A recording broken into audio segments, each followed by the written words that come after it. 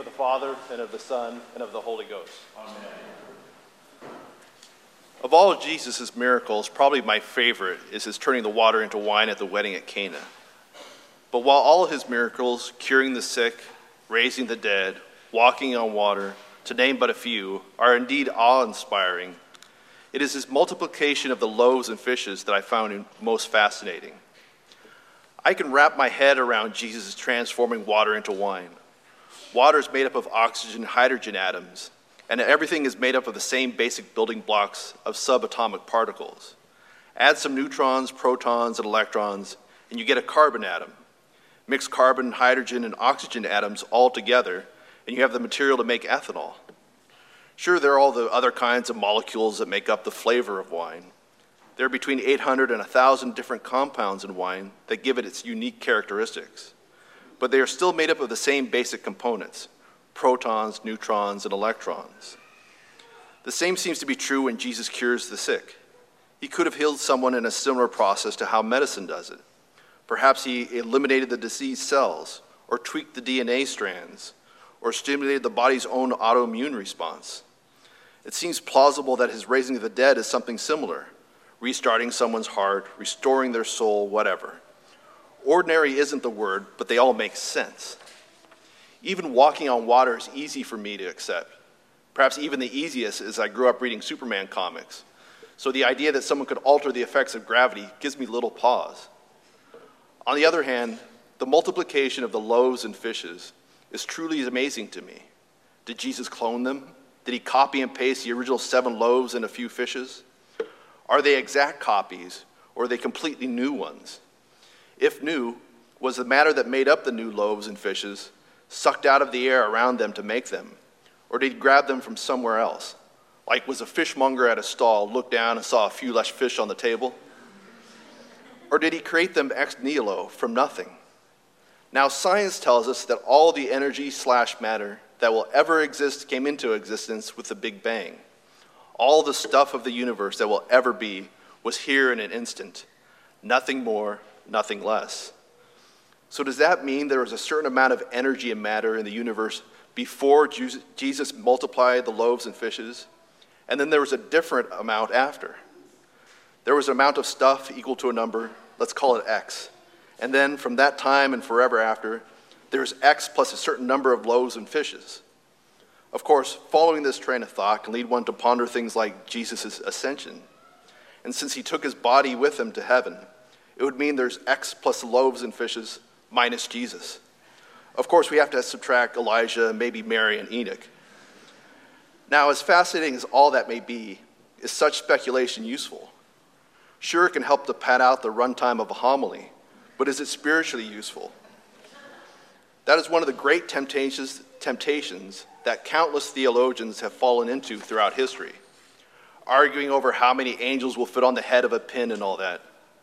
Even Thomas Aquinas, whom I adore, was not above finding himself lost in the weeds, arguing that dogs don't get to go to heaven, and speculating whether each individual angel constitutes its own species, a separate species for each individual angel.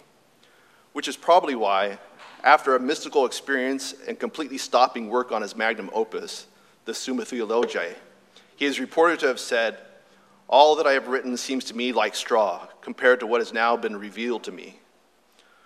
What then are we to take away from the multiplication of the loaves and fishes?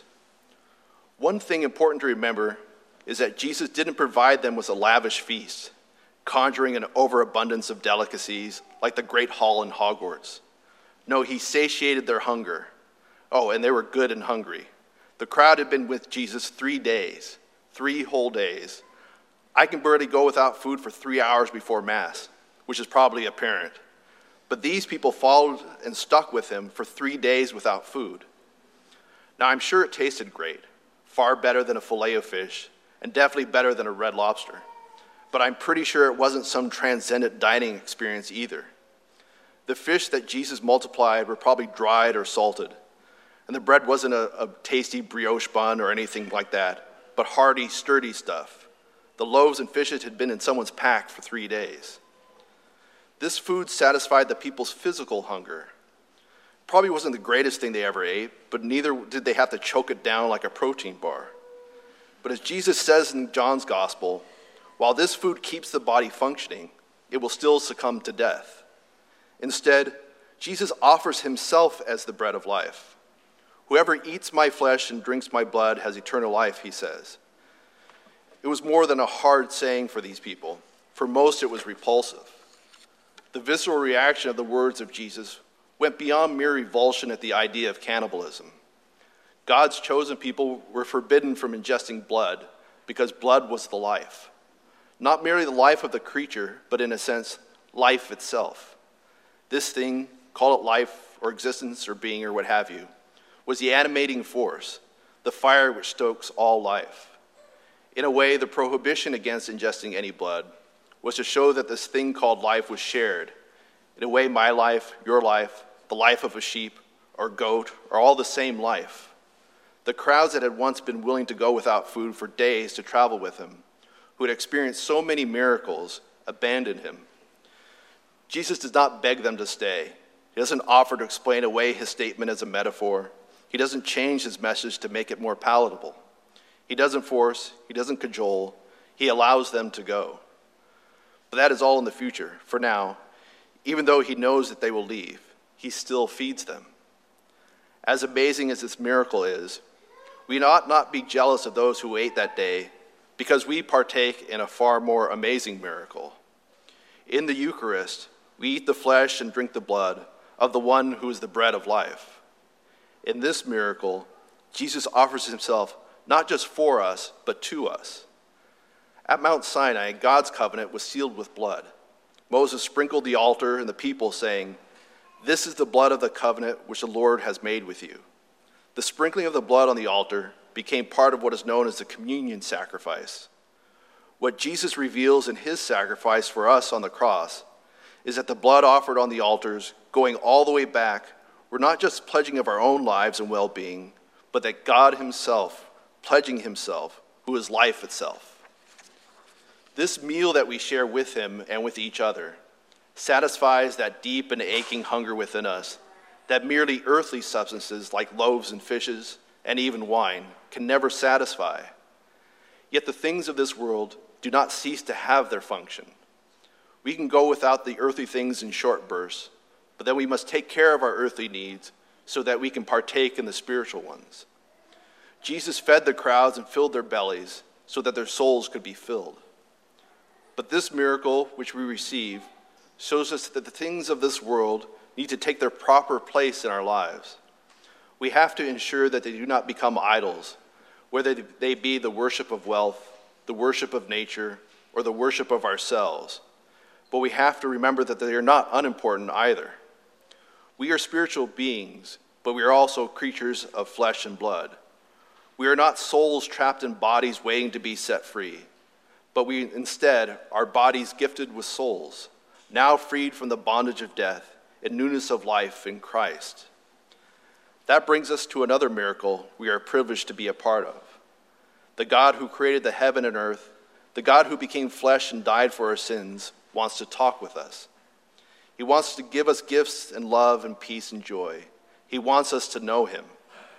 As interesting as I might find the whats and wherefores of the multiplication of loaves and fishes, God finds infinitely more interested in me as a person, just as he does in you. If there is one place where the satisfactions of our earthly appetites and our spiritual ones point and direct us toward, it is our prayer. We eat both to fill our souls and bodies, to live life in the flesh and the new life in the spirit. But the purpose is to be united with God, which is just another name for prayer. In prayer, we seek the answer to our earthly needs as well as those of others, so that we can more fully participate in the miracles of our new lives. We pray so that our bellies are filled, whether that means literally or figuratively. When we pray for others' needs, the ultimate goal is the growth of their relationship with God. But just as in today's gospel, Jesus took compassion on the immediate needs of the people, so too our prayers for others shouldn't get bogged down in results. Whether someone's cured of an ailment or relief from some besetting issue, ultimately closer to Christ, is not within our power. What is within our power is to pray for others because they are the children of God. Prayer is the starting point of our own earthly endeavors for others. Whether the alms that we give or help we offer will fix things isn't our concern. What is of our concern is that someone needs that which we have to give. But we can only truly give when our relationship with God is well ordered, and that ordering occurs in and through prayer. Whether earthly desires are answered by miraculous means or by spiritual growth, all our prayers are answered, all of them, just not always in the way we hope for.